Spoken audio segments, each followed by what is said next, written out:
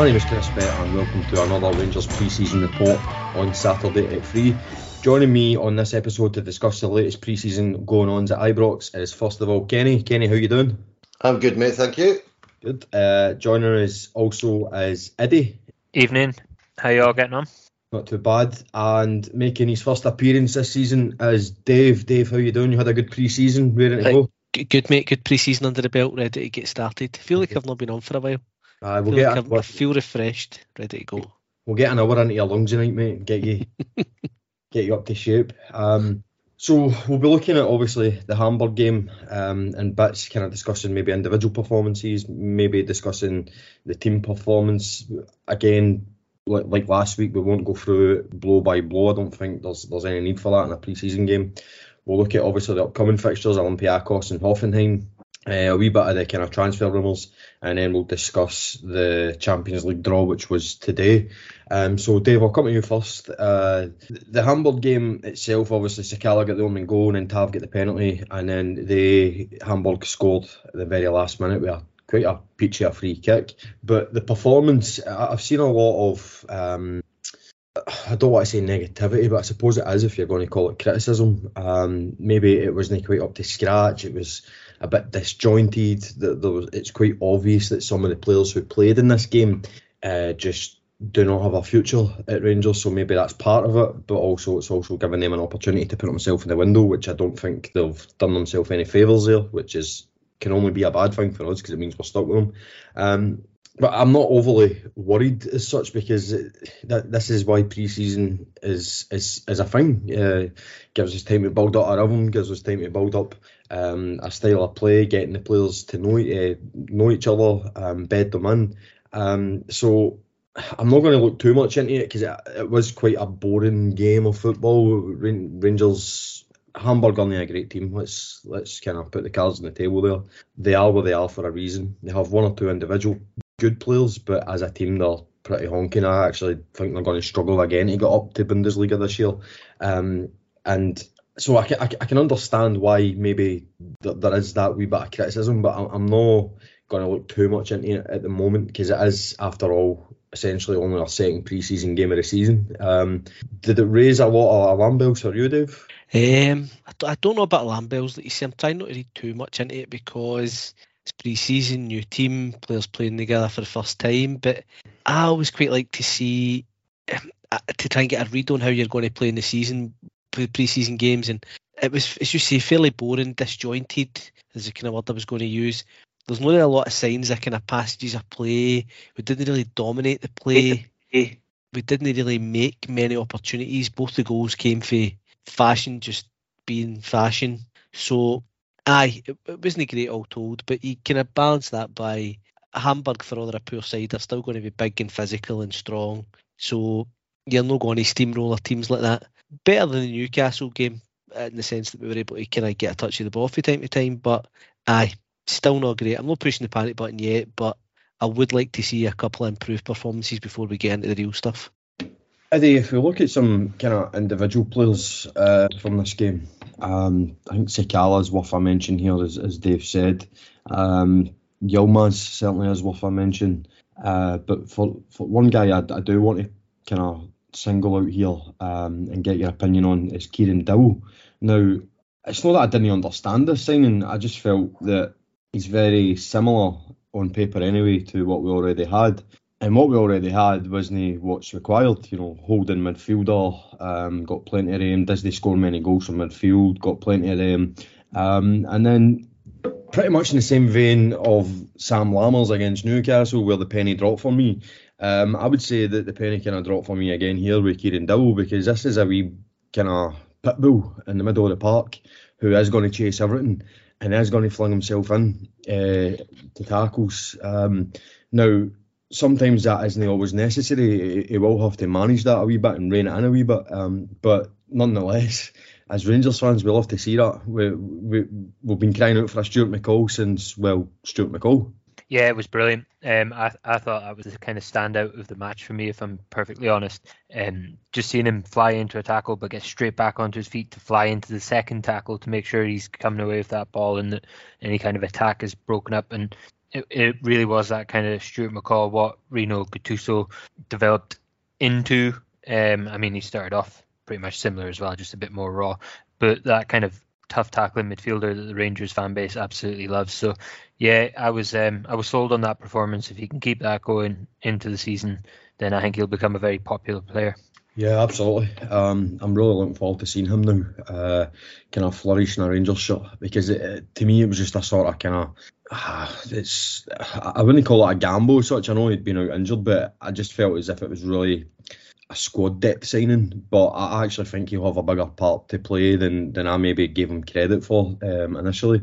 Kenny, Fashion Sakala, what do we do with this guy? Because I'm still on the camp of sell him because we can get quite a good wee bit of money for him, but you see that smile and you're just like, can we really have life without that smile? And then you see what he can do, you know what I mean? Goal and an assist. Again, it's only a friendly, but it's such a conundrum. It really is. I can totally see both sides of the coin now. Keeping him, he is going to contribute, but he is also going to frustrate. Selling him, getting 4 million is a fantastic bit of business for a player who isn't consistent. But I'll tell you this, if we get all our business done and we get everybody in who we want, or who Michael Beale wants, i.e. Danilo, Cifuentes and another few, I wouldn't be overly disappointed if Sakala's still here come the window shutting. Well, I don't know. He's just an enigma, isn't he? And I do agree with you. That wee smile just lights you up inside, doesn't it? But look, it's Fashion. He does what he does, and there's just no getting away from this. That his numbers will be decent if he stays. He will get numbers and he will contribute. There's no getting away from that. But if you do get a very decent offer, you've got a decision to make, and I would suspect that Michael Beale has a number of kind of player candidates that he could probably commit, be looking at coming in. He's just, see, to be honest with you, I don't know. I've been on this pod umpteen times talking about Fashion Sakala, and one week I love him, the next week I just shake my head and say, going to just go. Last week, as I said to you, I thought he was absolutely horrendous when he came on against Newcastle. And in the first half on Saturday, he wasn't even great, but he contributed more than just about anybody else on the pitch. So I don't know, Chris, is my answer, my honest answer. Would I keep him? Not if a decent offer comes in. I've got to be honest. I think you could utilise that money elsewhere. And the one thing about that I could say is there's probably more or other players in those positions that I'd rather see go before he did, if you know what I mean. But I'm just, I was going to swear there, he's an enigma. He really is. No, he certainly is, but it's again, this is why pre-season is good, because players who are probably potentially on their way out can really give the manager something to think about. And one player who has given the manager something to think about is a player that we, quite frankly, Dave, didn't even know existed, if we're honest, the vast majority of the Rangers fans. I'm talking about John Leufeco. I was kind of guilty of it in the Newcastle game myself, of probably getting too excited after seeing him for only 5 minutes. So I had to kind of, manage my own expectations there of the young lad. But then I seen him against Hamburg, and the more I see him, the more I think he could be a pretty handy young player to have next year. Left-sided defender, they come at a premium. You don't get them very often. A left-footed defender, sorry. Very comfortable in the ball. Got a huge physique. Seems very confident. And the manager has said that he has really given him something to think about. Now, I still expect a left-footed defender to come in. Whoever that is, I still expect that to happen. But I also expect now Leufeco to play, 10, 15 games next season. And I'll tell you this, I'm not unhappy about that, because he could be another, and it's a lazy comparison to make. Both of them are built the same. Both of them came from the same club. Both of them have got a left foot. So I'm not going to say he could turn out to be the next Calvin Bassey, but Dave, he could turn out to be the next Calvin Bassey. It's an easy comparison to make. I saw Efeko a few times last season playing for the youth team. There's a couple of games at Ibrox and whatnot, and he always looked good whenever I saw him. He always looked to be a bit more composed than his peers and ready for the step up. And he's been good so far. And I definitely think Leon King, with this injury, was the fourth choice. I think King maybe just needs handled properly this season. He had quite a lot of football last season when maybe he wasn't really ready for it, and possibly loans have not really worked out for us, but possibly a wee loan for King. But if Echo looks to have moved into that position, I certainly wouldn't want to rely on him as the third choice at the minute. I think we need to, move Davies on and replace. But I don't think I'm being harsh here. I really, really don't think this has been harsh. People can say that I'm completely being over the top, but I've seen more in Efeko than I have in Leon King. And I know Leon King had a really bad hand dealt to him last season. He was flung into all sorts of matches, but I never seen it with Leon King. And again, I'll caveat that by saying he was very badly exposed. Never had a settled partner with him. In many ways, he was the most consistent choice at centre back. But I was never really like, this boy's going to be a star. But with Efeko, I see attributes there that I didn't see with Leon King. But also, again, it's two friendlies. I'd agree with that, to be fair. King looked solid and okay in his early appearances, which you kind of want as a young guy finds his feet. You see some guys come through, Patterson being a recent example, which slightly fell back, Lewis McLeod, even Lowry, who's lost his way a bit. You look at these guys and you see within 2 or 3 touches, you go, right, wow, he's got it. King never really gave me the vibes. He looked like a kind of solid citizen, which, do you know what? See if we produce a couple of solid citizens this season, fine. We don't need to be. We're not going to beat Bassies and Barry Ferguson's every time. A couple of homegrown squad players would be fine. But if Echo does look as if he's got that about him that he could take the next step, so hopefully he's not flung into a crisis in the way King was. I'd absolutely agree with that. Just staying on the youth players with you, Dave, because I want to come to a certain player with Eddie. I know you're going with that one. Bailey Rice is going to go right to the top, isn't he? That's a boy who is playing well above his years. He's only 16. He doesn't look like a 16-year-old, which is the first thing, because that's a really, really important thing. Some kind of 16, 17-year-olds you see in a jersey and you think, right, they look exactly at their age, which means that they're not ready. This boy looks completely ready physically. His maturity is well beyond his years. His composure is well beyond his years. Demanding the ball. Lovely passing, lovely vision, gets himself into good positions to receive the ball. His range of passing is fantastic. This boy is, I genuinely believe this boy is going to be the next kind of breakout star. And back to the point that we just discussed there, you can tell straight away if they're going to be a player or not. And he's not going to be your bog standard player. He's going right to the top for me, unless there is either bad luck, bad decisions. So it's obviously in his hand to fling it away, but it's also in his hand to make a right career here at Rangers or further afield. He's another one that's impressed. Whenever I've seen him, he was playing in the youth teams when I was watching them, and it was my mate said to me, watch him, and we had quite a few at the time who have since gone on to know Dave very much, and I think a lot of the ones at the time have sort of left the club, and he has stood out. And again, we're going to need that homegrown pipeline because we've lost quite a lot of homegrown, home-trained players for Europe, and I think we all just love it when a youth player comes through. But he's another one that looks as if he's got the tools. Maybe not see much of him this season with his age unless we're winning comfortably in games, but definitely get the potential to make it, I would say. Kenny, you want to come in there? Yeah, just about Bailey Rice. A friend of mine's son used to play with Motherwell. The kid's at St Mirren now, right? But he was in the year below Bailey Rice when Bailey Rice was at Motherwell. And by all accounts, my mate, but never mind him, the coaching staff at Motherwell have actually said that he's the best player they've ever seen at that age by a distance. That includes the likes of Turnbull that went to them, obviously, but that by all accounts, Motherwell were raving about him for a long, long time, for years. And I do know that everybody down south, from Man City, Chelsea, Liverpool, Man U, Spurs, the lot were after that kid, and he came to Rangers because his family are massive Rangers fans. I would suggest that he will make it. We're quite lucky to have him, I think. Yeah, well, as I said, it's all in his hands to make a career of this.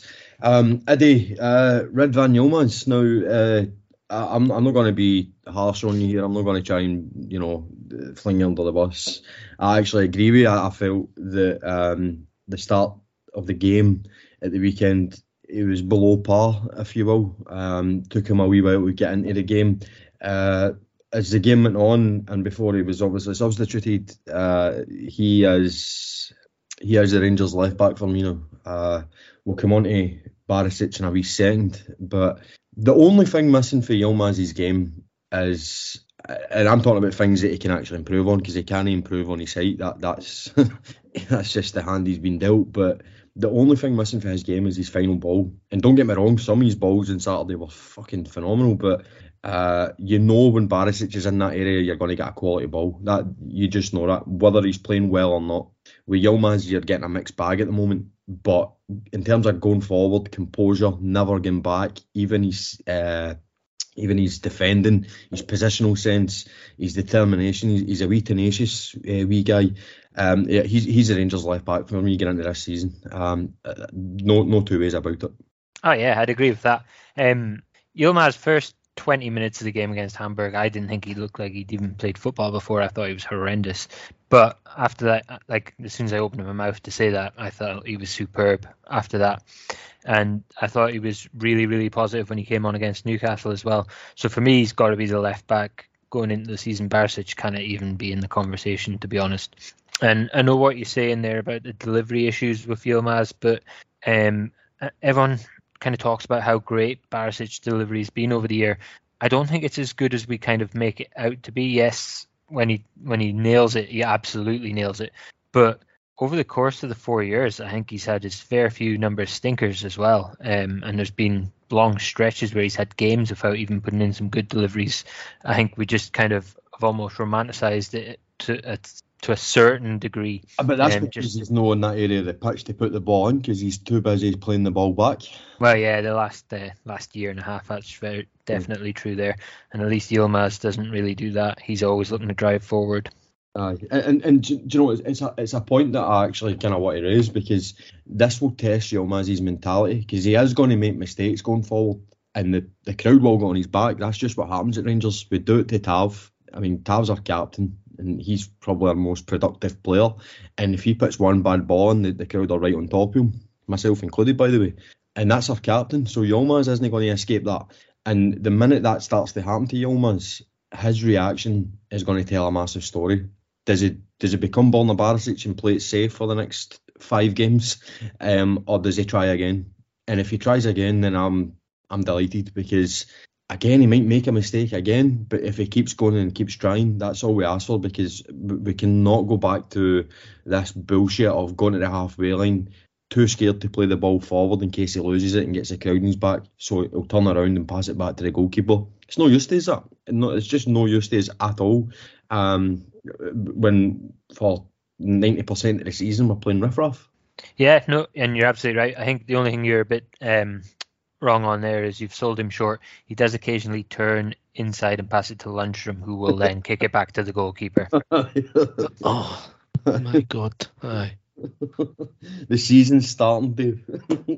That was watching the game. I watched the game in delay at the weekend, and the amount of times I was just scunnered with Lundstrom again. Same at the Newcastle game. It's just slowing the play down, going backwards. Aye. We'll come on to them. Kenny, what I mentioned 3 players to you. So first of all, Kemar Roofe returns, and Tom Lawrence returns. Now, look, I'm not going to critique their performance at all. Actually, I thought Roofe done all right, to be fair. Lawrence is just nowhere near ready, let's be honest. It was just great to see him. But, yeah, they're going to be handy players if we keep them fit. I mean, Kemar Roofe, there's no doubt about it. I understand the vast majority of fans would rather he was off the books, myself included. That's because financially it is draining resources. But if he's fit, he is an asset. And Tom Lawrence, listen, we all laugh and joke about this, but genuinely is like a new signing. The guy played, 6-7 games last season, superb in every one of them, and then we lose him for a full year. So if we get Tom Lawrence 30, 40 games next year. This is a pretty exciting forward line for Rangers. Yeah, it really is.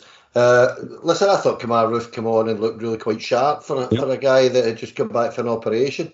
I thought he did really quite well. Again, he's got this incredibly, and you don't really notice it when he's there every week, but see when you've not seen it for a while, see the way he can hold it in. See back to goal, and he takes it in, and he just gives himself yards of space every single time. I don't know how he does it.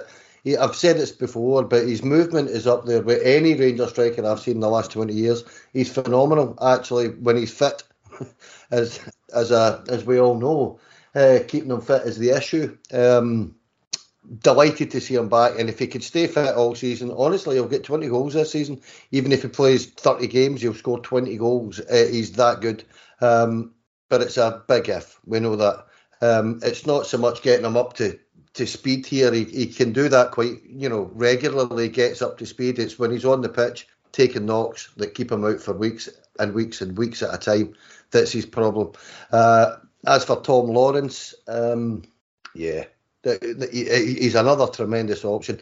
We all know that he looked, if not our best player, at the start of last season. He was certainly one of our best players. He had a real driving force.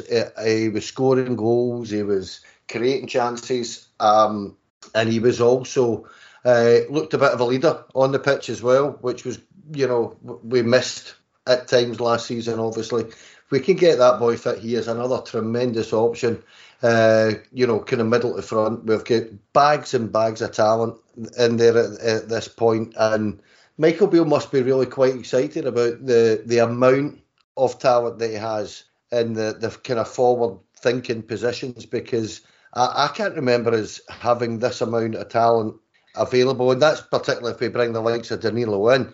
I don't remember this amount of creative ability in our team in a long, long time, Chris. Who was the third player? You said you were going to mention three, but you only mentioned two. Yeah, so the third player's Cyril Dessers made his debut. There's not really much to say there. That's his debut out of the way, or his non-competitive debut out of the way. We'll probably judge him more against Olympiacos, where I fully expect him to start. As I say, I don't think you can say much about his actual performance. There was one moment where he made a bit of an arse of it. The ball comes out to him. There's almost an open goal because the goalkeeper spills it. He has to take it on the volley, so it is quite a difficult technique. Obviously, as I said, makes a bit of an arse of it, but I'm definitely not going to read anything into that at all.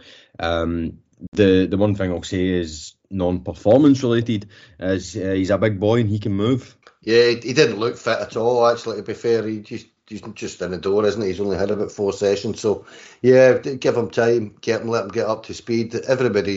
It's pre-season.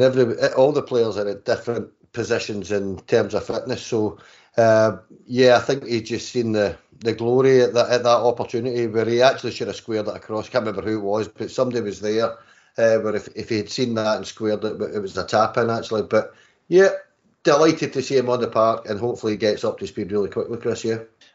Dave, the two lads here joined me last week when we were discussing some, obviously, how we were looking at pre-season up to that point. Obviously, the Newcastle game and some news coming out of Rangers and potential departures. So I don't think there's any point discussing it with Kenny and Eddie unless they want to come in at some point. But 3 players who, at the moment, look as if they've still got some sort of future at Rangers, which worries me.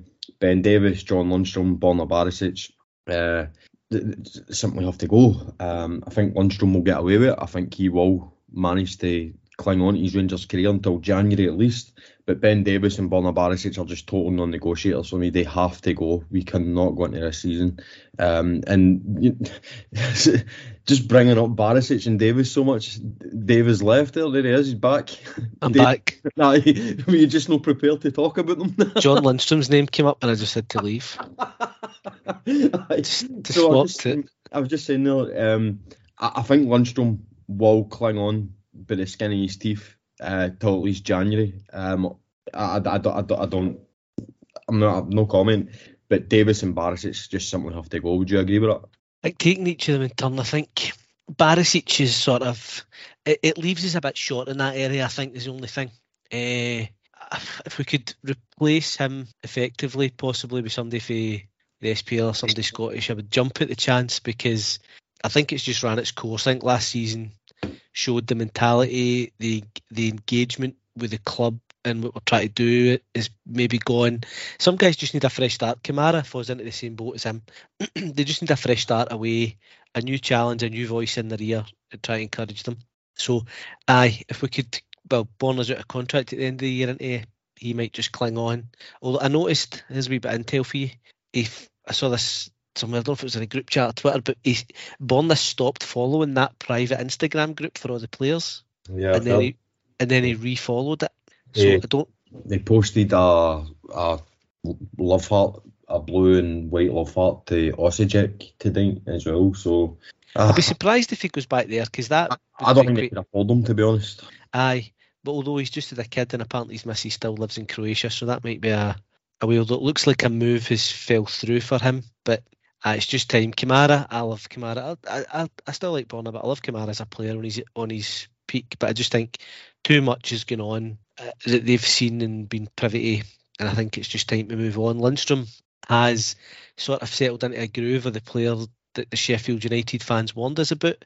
Everything's 2 or 3 touches, backward, side to side. He's quite a selfish player in that he sort of takes heavy touches and then doesn't chase.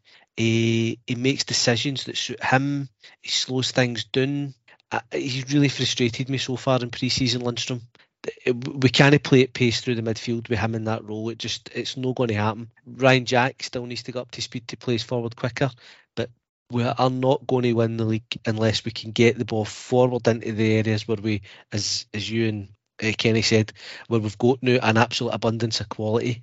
So I would be looking to turn him over. The good thing is he might have some sort of residual value, and Davies falls into the same category for me.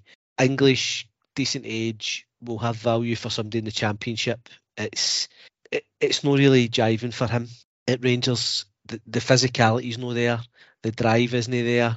He's sort of kind of guy I call a football tourist. He seems to be up here to kind of pad his CV, say he's played in the Champions League, say he's played for Rangers, get some photos for his Instagram. It doesn't seem to be like a true believer in what's actually going on about him, if you know what I mean. Mm-hmm. Do you know what I kind of mean by that? Like, he doesn't seem as if his heart and soul's in it. And honestly, watching him and Balogun try to play us out for the back was painful. I thought that was actually where we went wrong at the weekend. We didn't have Suter or Goldson who were able to play us into midfield. Balogun and Davies hesitated all the time, so it ended up the ball was going back side to side. It was a full-blown horseshoe scenario because Lundstram wasn't doing enough. They two couldn't get it into midfield, and we weren't able to get out because we had they two at the back. So going into games with they two in any context really doesn't fill me with any confidence. So if we could trade up Davies and Lundstram, I would be delighted. Yeah, I would agree with that. Kenny, you want to add anything? No, just to add to what Dave said, it's why we need a ball playing left centre half. We need somebody in there that can do that as well. I know John Suter can play there, but if we're going to try and play with a back three at times, we need a decent amount of money actually spent on a very good left centre half, because for all that we have Balogun or Yefeko in the last 2 games has only been playing in friendlies. Nobody's clattering into him or anything like that in these games. We'll wait and see. I'll wait and see how he is when he's got a big hairy Highlander smashing him in Dingwall in a February. We'll wait and see what he does there. But no, that's all I was going to say. Just that for me personally, a left centre half is now the priority. Mm-hmm. Eddie, you get any comment to make? It's just a bit concerning that we're having to say stuff like we need decent amount of money invested on a left-footed centre-back whilst discussing our £4 million left-footed centre-back. Yeah. It's just a real damning reflection of where we're at with him. And I thought Dave's comment on the kind of football, what did you call it, Dave? Football tourist? I thought the tourist. Yeah, I thought that was tremendous. Yeah, it's It's not worked out for him. It's been a pretty poor signing, and he's just not built for Rangers. I think that's the best way to put it. He's just not a Rangers centre half. Certainly, he's not a league title winning centre half unless he has the most dramatic turn of events, probably in our history. I just can't see it, and yep, has to go. We'll get decent money for him. Barisic has to go. We'll get something for him. Lundstrom, as I say, I think he's going to cling on. But Michael Beale, it's his decision, and you back him. But this guy's going to annoy me this year.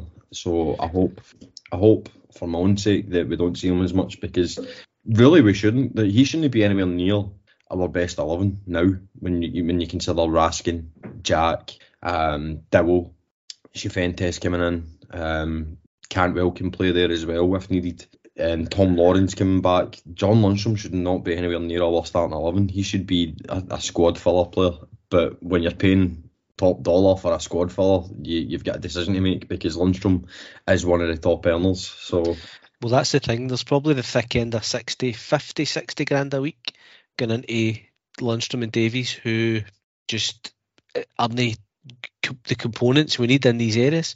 Yeah. Playing forward at pace, getting it up to the quality in the forward areas. Slow down, go backwards and lose every physical battle. They're two, to me, very obvious weak links.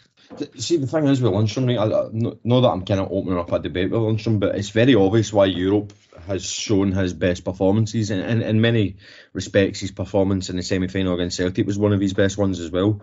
When you're playing against a team who attack and you're expected to sit in to kind of soak that up, I think that's where he flourishes. Now, with Rangers, for 90% of the games a season, we're not going to be that team. We're going to be the team attacking. And he just can't do it. He just cannot do it at all. And his role in an attacking team with Rangers, for example, is to pick the ball from defence and then move it forward into the attacking area so that we can go on the attack. And he struggles to do that. Whereas if you're playing against a Leipzig, where we're sitting in, soaking up the pressure, keeping their shape, he'll do that all day. Dave, I think I'm giving him far too much praise here when I'm about to say what I'm about to say, but is he a modern day Brahim Hamdani? That's an interesting comparison. On a technical level, I don't think he's as good as Hamdani, but I see what you're getting at. The kind of second or third man in a press who can just shuffle it 5 or 6 yards to the side and keep the thing ticking over. Possibly it's a good comparison. The year we got to Manchester, we had 66 games or something, like 67 games or something, and Hamdani played 11 games in the league, but he played 20 games in Europe. So that's where I see Lundstrom in the games where you're not expected to have the ball anywhere near as much as the league. But even at that, seeing John Lundstrom in the Champions League would just depress me, to be honest. It really would. But here we are. We'll see what happens. We'll keep an eye on that one. Next two games, Olympiacos and Hoffenheim. Do you fully expect to see close to where we're going to be against Kilmarnock in terms of starting lineup and shape and personnel? Yeah, I think you're probably looking at maybe 45 minutes of a kind of first team, if you will, against Olympiacos, and then Hoffenheim you'd probably look kind of around the 60-minute mark just to get them all playing together, kind of see how they gel, get used to the new, like for many of them, new formation, new style of play, and just kind of get a real good look to see what we're going to expect against Kilmarnock. Yeah, just on that, Kenny, will Alarm bells start, and I know this is a very negative kind of slant on things, but we're Rangers fans after all, will alarm bells start to ring for you if you kind of, after these two games, you don't see what Beale's trying to do? Because I have to say, I fully expect after Hoffenheim, I want to be in a position where I go, right, I see this, and I'm excited for this. I really don't want to be in a position where I'm like, we just look disjointed to fuck, and I don't see what we're trying to do here, because then I will be worried. No, I won't be worried, to be honest with you. Looking at the game on Saturday, and we'll never play that same team ever again. You'll never see a Rangers team like that, again. But no, because I do think with the sheer volume of numbers coming in, Chris, guys take time to settle, guys take time to bed in, guys take time to get to know each other. If you can do that while you're winning, all the better, because that's the only thing that matters, is being ready for the Kilmarnock game, for me, to be honest. And getting down there and getting the 3 points and getting back up the road. That's all that matters. Pre-season games are utterly irrelevant. I do agree with Eddie. I think you'll see on Wednesday night, I think you'll probably see at some point, I don't know if it's first or second half, but probably the first half, he'll play the majority of what he probably thinks will be his best 11 or his starting 11 at Kilmarnock next weekend. But no, I wouldn't be particularly concerned if the performances aren't right in pre-season at all. Some of the worst pre-seasons we ever had, we end up winning the league, winning cups, winning double trebles. And so I'm not concerned at all with pre-season results or performances, to be honest. It's all geared to your first game of the season, Chris. Yeah, no, that's fair. Just a comment that Kenny made there, Dave. It's just reminded me of something. Not that I'm trying to wind you up, but obviously I totally agree with him when he says that we'll probably never see that starting 11 for Rangers ever again. And one of the main reasons for that is Rabbi Matondo was in the starting 11. I completely forgot about this. I wondered when we were going to get to him. I thought you were going to get Eddie that one. That's why I remarked on it earlier. Oh, no. Poor Eddie's had enough with Rangers Welsh players. We'll give him a break here. Listen, I've still got Tom Lawrence. I will, well, you do. He's your last. We'll do an Andy Dibble special at some point. We'll try and get Andy Dibble on the pod. In fact, I'm going to tweet Andy Dibble right now. I've actually got Andy Dibble's number. Right, get him text. Well, what do we do with Matondo? My solution is, I tweeted this the other day. It's that bad now. And by the way, this isn't anything personal against Matondo. He looks like a nice young boy, and I'm sure he is. But at the end of the day, he's getting paid a lot of money, and we paid a lot of money to get him here. It's that bad. It's that dire now that if a club wants him, we just say, right, look, take over his contract, don't give us a fee. Be as easy to deal with as you possibly can, because we cannot risk, upsetting potential buyers. And then it comes to the point where they just go, right, I don't want him. I genuinely, that's where I'm at with Rabbi Matondo. I can't see any team in any context in any league going, right, we'll pay a couple of million for this boy, we see something in him. If a team wants him, we just go, right, look, take his contract and take him by. And that's it. That's where I'm at with it. If we get anything from Matondo, I'm stunned, to be honest. But I'm pretty much now certainly at the conclusion that we ain't getting anywhere near what we paid for him back, and that's fair, because it's up there, Dave. It's up there with one of the worst signings we've ever made. And again, this isn't about having a dig at Rabbi Matondo and whatever. It's not his fault he's at Rangers, is it? We all know whose fault that is, but it's a horrific deal. Very poor player. He's never going to make it. And my biggest worry here is we're going to be stuck with this boy. You're talking 20 odd grand a week, Dave. I mean, come on. It's wild. It's one of the most ill-advised transfers I could think of. I mean, anybody who's watched Rangers for any length of time knows that out-and-out pace as the main attribute for a player doesn't really work for us, because teams sit in and dig in and there's nowhere for them to go. I could probably count 5 to, I think I'd be struggling to get to 10 goals where pace was the deciding factor for us. Do you know what I mean? Like if somebody getting played in at the halfway line and bursting away, or beating somebody down the wing for out-and-out pace, it's not really that much an asset to us. It's handy to have in ball carriers like Kent and so on, can be useful, but somebody who can only run in a straight line isn't much use to Rangers. And it's a situation that we've run afoul of a few times, and it's a trap in modern football, but we seem to fall into it time and again, where you get these guys who come through the English academy system, which is quote unquote good on the CV. So we've had Ojo, Barker, Nemani kicked about for a bit, now Matondo.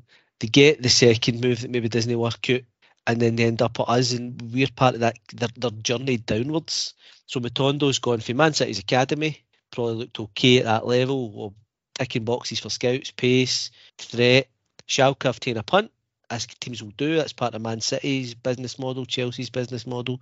They've then farmed him out to somebody in Belgium. Ross Wilson's just heard the word Belgium and jumped in with 2 feet. and he's fell. He's known his downward trajectory, and he's at us.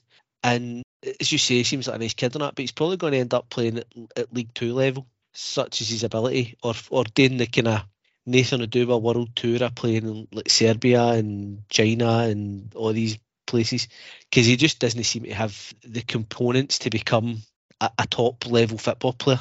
The touch, the awareness, the ability. We spoke about Sakala earlier, and kind of contrast the two on opposite wings. Sakala at least looks like he's a team leader and looks for the ball and tries to bring others into play. Matondo just doesn't look as if he knows what he's doing. It looks like it's the first time he's encountered this sphere, and he's baffled by it. He just doesn't have a clue, and to be so heavily invested financially in that is such a mistake. I don't even think we could give him away. I think you'd have to pay part of his contract for the remainder of his deal. Do you know something? That is genuinely one of my concerns there.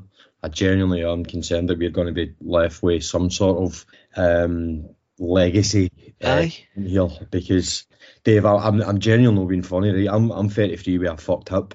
Kenny is no 33, and he's seen better days. You've seen better days, Dave. Cheers. You've seen better days, but I can guarantee all four of us will be better in a Rangers shirt than Ravi Matondo. Do you know why? Because we can actually trap a ball.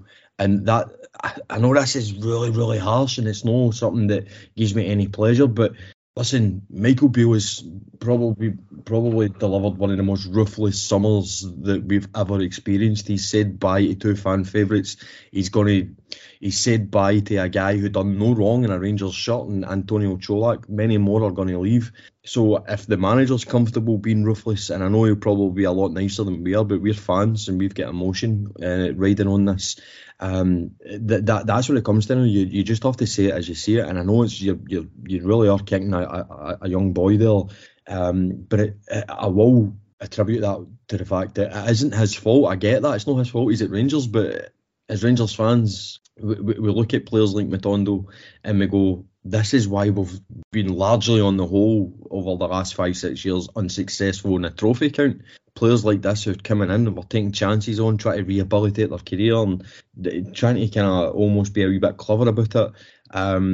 A success story for a player on the downward trajectory is 1 in 20 maybe, and we get the other 19, and that's just the way it is. Eddie, do you want to kind of come in here and stick up for your fellow Welshman? No.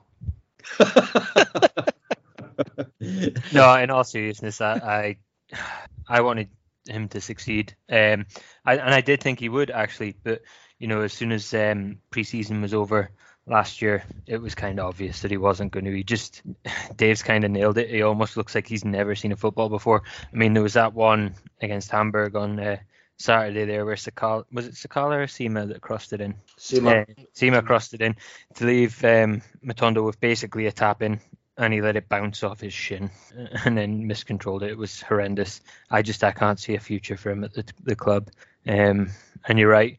The worry is we're going to end up having to pay some sort of fee just to get rid of him. Whether that's we sell him on but agree to pay a proportion of his wages for a couple of years till his contract would have been up with us, or whether we end up having to just pay him to leave. I think he'll be sent out and loaned to anybody that'll take him, and we'll pay whatever amount of wages.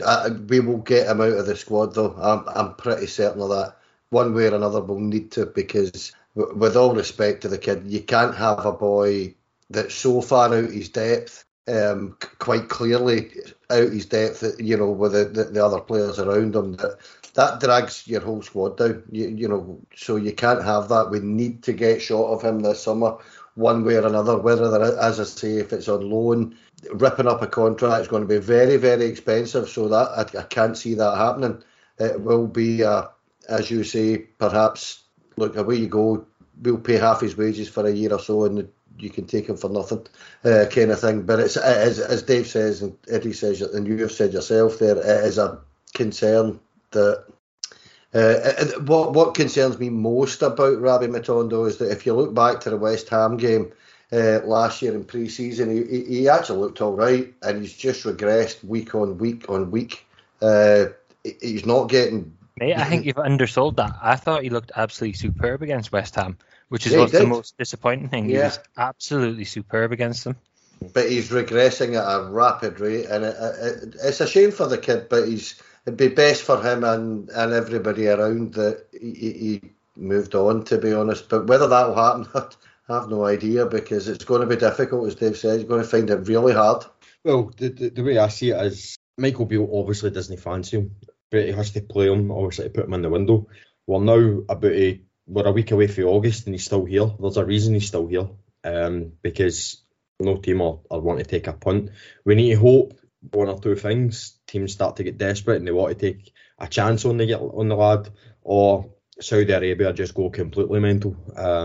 And you know that would be a godsend. But look, as I say, I think we're spending a wee bit too much time on it, because it kind of sounds as if it's a character assassination now, where that's obviously not the intention here. The intention here is just to kind of lay bare just how bad a transfer this is, just how much Matondo cannot play for Rangers, and that is obviously going to affect a very emotional fan base. If someone wants to come on and defend Rabbi Matondo, by all means, drop me a line and I'll hear you out. I would love to hear any positive spin on this, but unfortunately, I just don't think there is. But as I say, I think we are getting into territory now of being a wee bit unkind, so we will move on. Through no fault of our own, by the way. It's just the fact that you could probably talk all night just how poor a player he is. We'll move on to kind of more positive stuff here. We'll start the positive stuff off with a negative, Kenny. A couple of nights ago, there was an exclusive for the Daily Record saying that the Danilo deal is about to collapse. That exclusive was from Keith Jackson. Today there was a tweet, an exclusive again from Daily Record, saying that Rangers are about to sign Danilo. And that exclusive was by, let me just check here, just check my notes. It was by Keith Jackson. Before we go into Danilo, the mainstream media are just taking the cunt now, really. They're getting paid money to literally regurgitate bullshit that you see on Twitter. This is why you get the Fraser Fletchers in this world that want to make a career of being a clickbait gobshite, because Keith Jackson, I'm telling you, Keith Jackson, he's on a 6-figure salary, no doubt about it. And his job literally must be to check Twitter every day and see that somebody said something, and he'll go, all right, I'll run a report on that, because Kenny, just come in. Mr. Jackson stays up my way and drives about in a lovely car. He's quite well to do. So he's been paid handsomely for it. But when it comes to Rangers, he knows nothing. Let's not kid ourselves. He's got no access. He's got no intel coming from inside Ibrox at all. He's just getting third, fourth, fifth hand bullshit, sent to him, and he's running with it. And anybody that says any different is living in a fantasy land, because he genuinely knows nothing about what's going on inside Ibrox, and I do know that to be the case. But look, the mainstream media, I don't even know where to start with it. I stopped buying newspapers many years ago. I don't click on their sites unless it's specifically sent in a group chat or whatever. But I won't click on it online, like on Twitter or Instagram or anything. I just don't do it. I kind of despise the Scottish sports media in general. I sometimes put the Radio Clyde Super Scoreboard phone on if I'm in the car, and I usually manage to last about 20 minutes and end up just going, oh, fuck off, because it's that bad. It is a Celtic fanzine, and most of the newspapers are, and we should expect nothing less. Chris, we've been through all this for many, many years, and Keith Jackson is nothing more, nothing less than Peter Lawwell's lackey. He does his bidding for him and through the media. That's what he does. So him, putting out a clickbait, article or a tweet about Danilo's deal falling through, it probably came for them. Just wind them up. So I just don't even know what to say about it. No, I'm going to bite my tongue. I just don't know what to say about it. And I'll say no more, Chris, because best ignored. That's what I'll say to you. Dave, I'll give you a bit of an insight into kind of my early life. As a teenager, I wanted to be a sports journalist. I think I showed you, Dave, some of the kind of early pieces I've done with St Mirren. Gus McPherson, he took me under his wing, and then Gus McPherson, he actually connected me up with Jim Traynor at Daily Record, and I'd done a kind of 6-week internship there as a 17-year-old. And Jim Traynor, for all his faults, he was so good to me. He took me to press conferences. He taught me so much. He showed me that there was this system that they had. It was pretty much a Twitter for the Times in 2007. It was like a live feed with all kind of transfers coming through, and that's how they got their scoops, especially outside of Scotland. It then showed me how they got stories from the big clubs like Rangers and Celtic and stuff like that. It was all about relationship building. Staying on Keith Jackson for a minute, Keith Jackson walked by me one day and asked me who I was, and I was explaining myself. And Jim Traynor, in front of me, by the way, I'm just a spotty 17-year-old kid trying to kind of get myself in the door to live my dream, if you will. He actually dressed him down in front of me, saying, "Why are you wearing a polo shirt with jeans?" And Jim Traynor was old school. You had to wear a suit and tie even if you're sitting in the office for the day.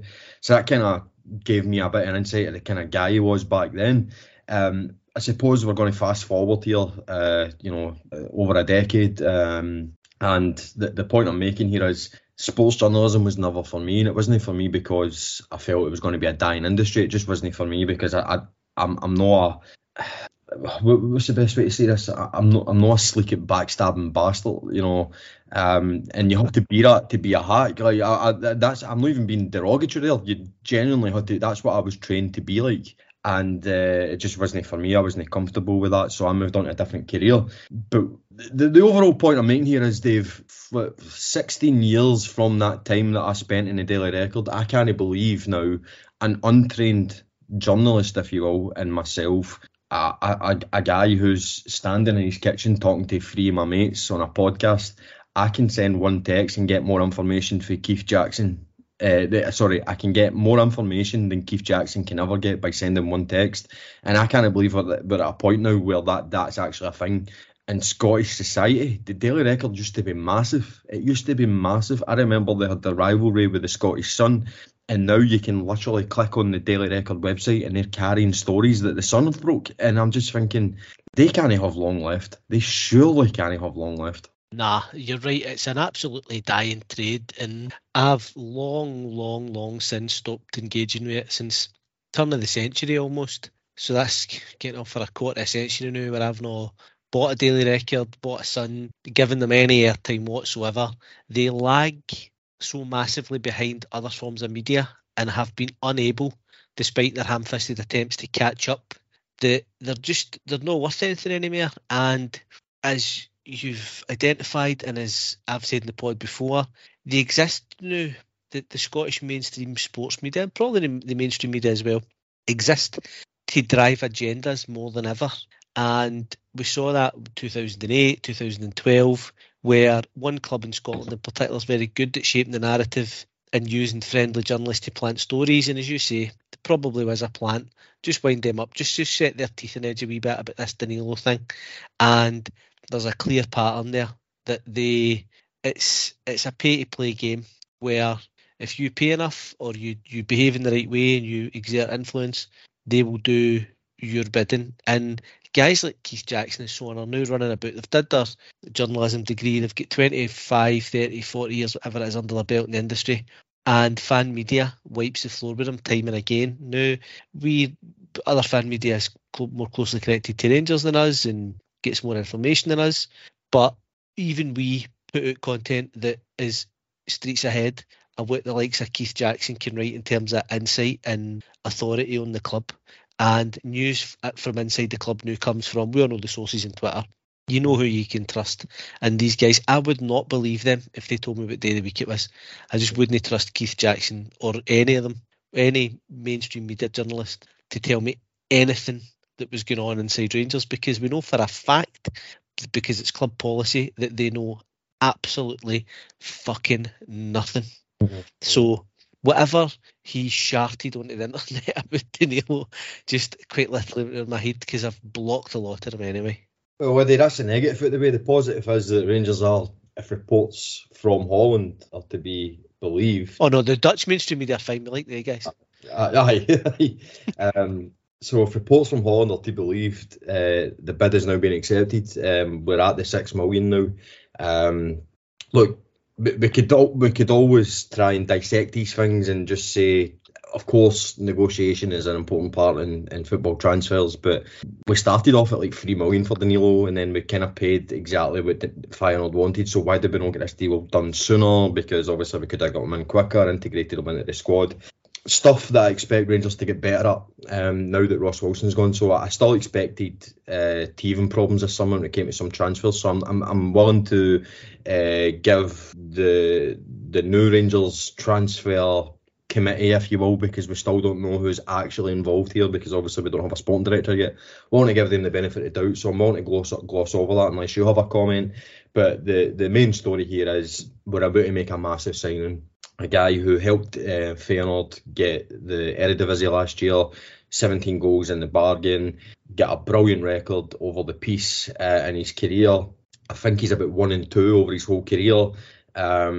Brazilian, brilliant age, big money signing. There is literally nothing not to be excited about here. I know some Rangers fans very bizarrely have tried to kind of downplay us, but we have well within our rights to get our knickers in a twist here, because, well, not in a twist because that's not the right saying. Sorry for being so vulgar, Eddie, but we're well in our rights to get our knickers wet here. Oh, Jesus. God, Chris, man. I had to save myself. Right. Ignoring everything that you've just said for the last minute and a half. Yeah, this is an exciting signing. It's a real sign of intent. The money that we're laying out in this deal, we can go into the negotiations another day. But just for the sake of this conversation, the 6 million layout on Danilo coupled with the money paid for Dessers, and then kind of bringing in Sima as well, and then the attacking midfield options we spent on, is a real sign of intent that we're determined to go out and get it right this year. And for me, Danilo's the crown in the jewel, the jewel in the crown. Sorry, for us this transfer window, and bringing him in is a huge bonus for me, and I'm really excited to see us kind of pull this one off. And like you guys, I'm trusting the Dutch media over the Daily Record. Definitely. So it's exciting news. Hopefully we can get it sealed before. I think Kilmarnock's a wee bit ambitious, but certainly before the Champions League, which obviously brings us on nicely to talk about today's draw. Kenny, the draw was made today. The games will be played on the 8th or the 9th of August and the 15th of August, and we have drawn Servette or Genk. Servette from Switzerland and Genk from Belgium. So one of the teams, obviously, they're playing each other.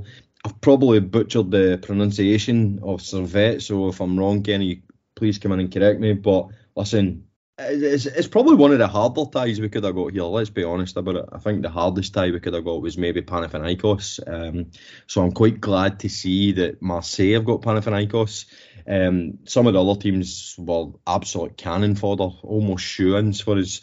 Whereas it's a couple of decent oppositions here that we could potentially be playing.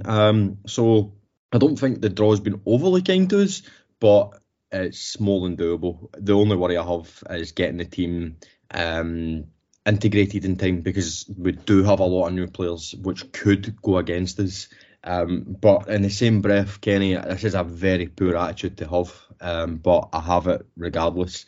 I could not give a fuck, because if we get Europa League this year, I'll be more than happy. We're obviously guaranteed at least the Europa League, and it's a very important year for the coefficient. So in many ways, the Europa League is the one you actually want if we've got our eyes on this FIFA World Club Championship. But I'm obviously not going to be disappointed if we end up with the Champions League, but not as much as riding on this game as what many fans are maybe making out to be, because the Europa League could end up be a blessing in disguise anyway. But I get that. Again, I get that's a very negative slant. So, Kenny, you want to come in and tell me to shut the fuck up and be more positive? Yeah, absolutely. What an attitude, man. Honestly, I'll say this, right? Servette and Genk there'll be two decent enough sides. But I'll tell you something for nothing. As a Rangers fan, to me, that is a highly winnable tie against either of them. I agree. Neither of them have a particularly great track record over the last 4 or 5 years in Europe at all, whereas we do. Excuse me. That's not to say it's a given that we're going to get through, because I would expect Genk to get through, and we know a team sitting in the top two in Belgium is going to be a good side. So, yeah, excuse me again. But to me, if you can't beat a team like Genk or Servette, whoever it is going to be, you don't deserve to be in the Champions League anyway. But I'm much more of an optimist in terms of throwing last season aside and looking at it and saying, with the investment, with a good manager, with some tremendous new signings, my aim for the season in a European sense would be to get to the Champions League and try and finish third in that group, in the group that you get. Oh, that's a dream scenario, absolutely. Yeah, but with the third seeds, so, that's not to say that the four seeds are poor. There's some cracking seeds. Newcastle are there, so, we understand how difficult it is, but that's got to be your aim if you're a Rangers manager or if you're a Rangers supporter, for me. But I do, in that sense, I do actually agree with you in terms of the Europa League. My aim would be to guarantee ourselves the playoff place with this, because you've got the parachute payment, then you have the parachute of the Europa League if you don't make it. Also fantastic that Marseille got Panathinaikos, because I'm not entirely convinced that Marseille will beat Panathinaikos, and that'll be one of the teams that we could get out. I think the longer pre-season lasts, the more up to speed a team like Marseille will get. Whereas if they've got a Panathinaikos early, we'll get a good indication of how decent they'll be on Wednesday night when Olympiacos are there. Yeah. And listen, I'm the same every at the start of every season. I'm optimistic. I expect us to win the league. I expect us to compete in cup competitions. I want us to do well in Europe. But I'm just shocked at your attitude, to be honest with you. I can't believe how poor it is at times. It's a purely selfish thing. Guarantee that FIFA World Cup Championship with a good run in the Europa League, watching my team beat decent European teams and going to the football. Absolutely get that as well. But as I say, if we were to get the Champions League and finish third, we'll pretty much get the points, the coefficient points we need. That's the I totally agree. That is the ideal scenario. It's just the Champions League has scarred me. It's scarred us all last season, didn't it? The complete contrast for going for Seville to what happened to us the following season is it scarred me. So the Europa League used to be seen as some sort of consolation prize, whereas I now see it as that's our level. I'm pretty realistic about that, and people keep saying, but we'll build ourselves up to be a Champions League team. Rangers has never done that. No Scottish team have ever done that. Yeah, there's been one or two outlier runs, but on the whole, Rangers and Celtic are mainly there to make up the numbers. And when you've tasted honey, Kenny, you want another taste of it. I'm not saying that we're going to get to Europa League final next year, but I certainly much prefer to see my team in that competition. I get the prestige and all that as well, by the way. I do. I know I'm probably coming across as completely dismissing the Champions League. I get all the benefits of it, but in a purely selfish point of view, especially when you have this massive carrot hanging on our results in Europe this year. You're talking about a £30 million windfall the following season extra. Yeah. It's just not the worst thing in the world to happen if we get to Europa League, is all I'm trying to say. I've kind of went a long way around that, though. No, but I would agree with you in terms of the Europa League. I would expect being pot, we'll be top seeds, we'll be pot one, and I would expect to get through a group with, I wouldn't say with ease, but with a quite comfortably. I would expect us to get through the group as long as we gel quite quickly, But yeah, I'd like to do both. I'd like to finish third in the Champions League, then go and win the Europa League. So. Dave, what's your thoughts on the draw?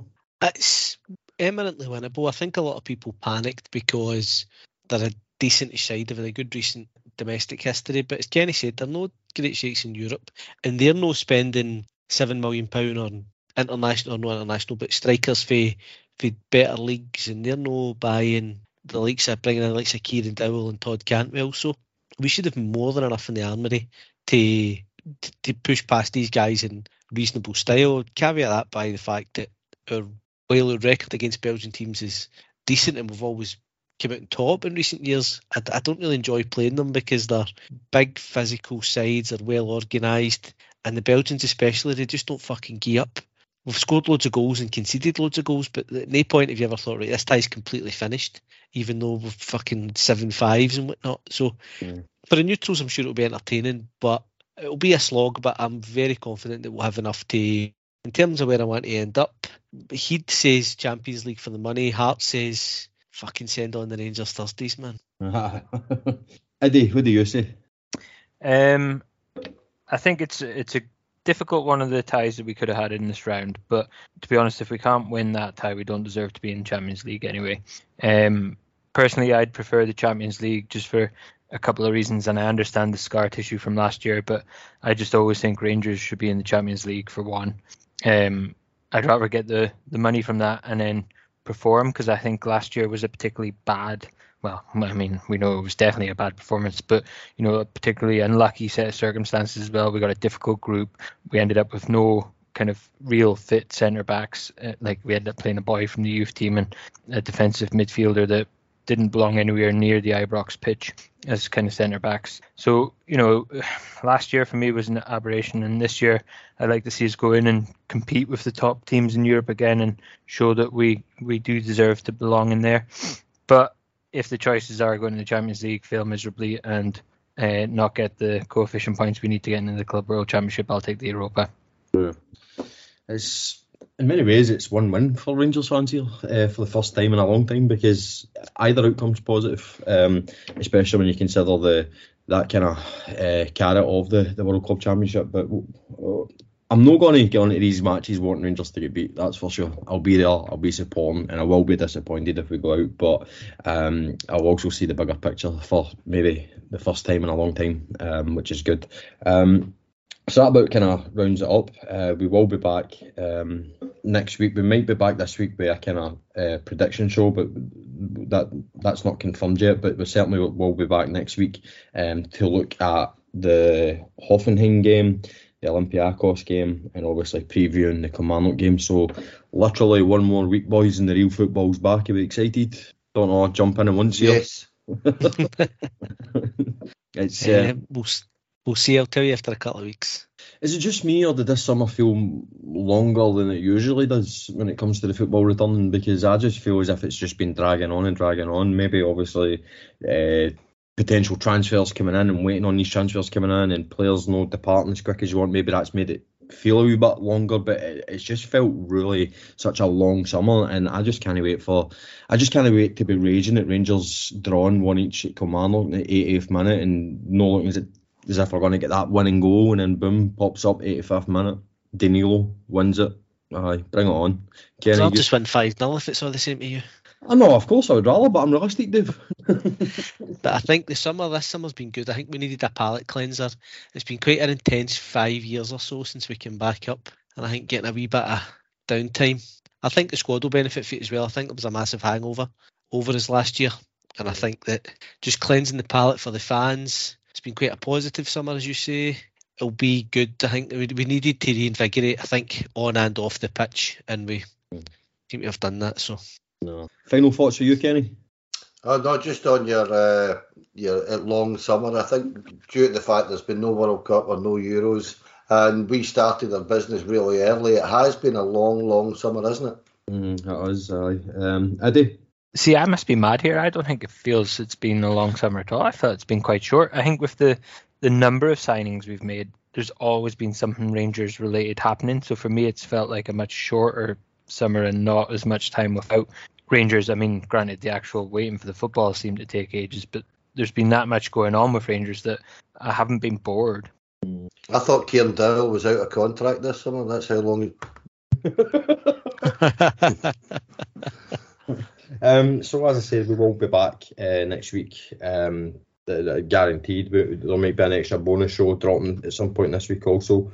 So all that's kind of left for me to do before I thank my guests is obviously remind everyone once again that we are on all the social medias: Facebook, Instagram, Twitter. Do we still call it Twitter? Is it X yet? I don't know. It's changed to X tonight. No comment. YouTube, Spotify, Apple Podcasts, Amazon Music. We're on all of that. Just search Saturday at 3 and you'll find us. The links will also be on the podcast description. Got a few exciting things coming up. We're not at liberty to reveal yet, but over the next couple of weeks, hopefully we can let you know about that. So any follow or subscribe to anything on the socials is very much appreciated, and it does go a long way, and it certainly helps when we talk to certain people, and we can obviously bring some exciting stuff which you will see soon. So Kenny, thanks very much. Yeah, cheers Chris, cheers lads, enjoyed that. Ade, thank you. No problem, thanks for having us on again. And Dave, welcome back. Cheers mate, good to be back. Still got a bit of work to do with you to get you back to the old depressive Dave, because the happy Dave doesn't sit well with me, to be honest. It makes me nervous. Well, like I say, get a couple of weeks, see how the team perform.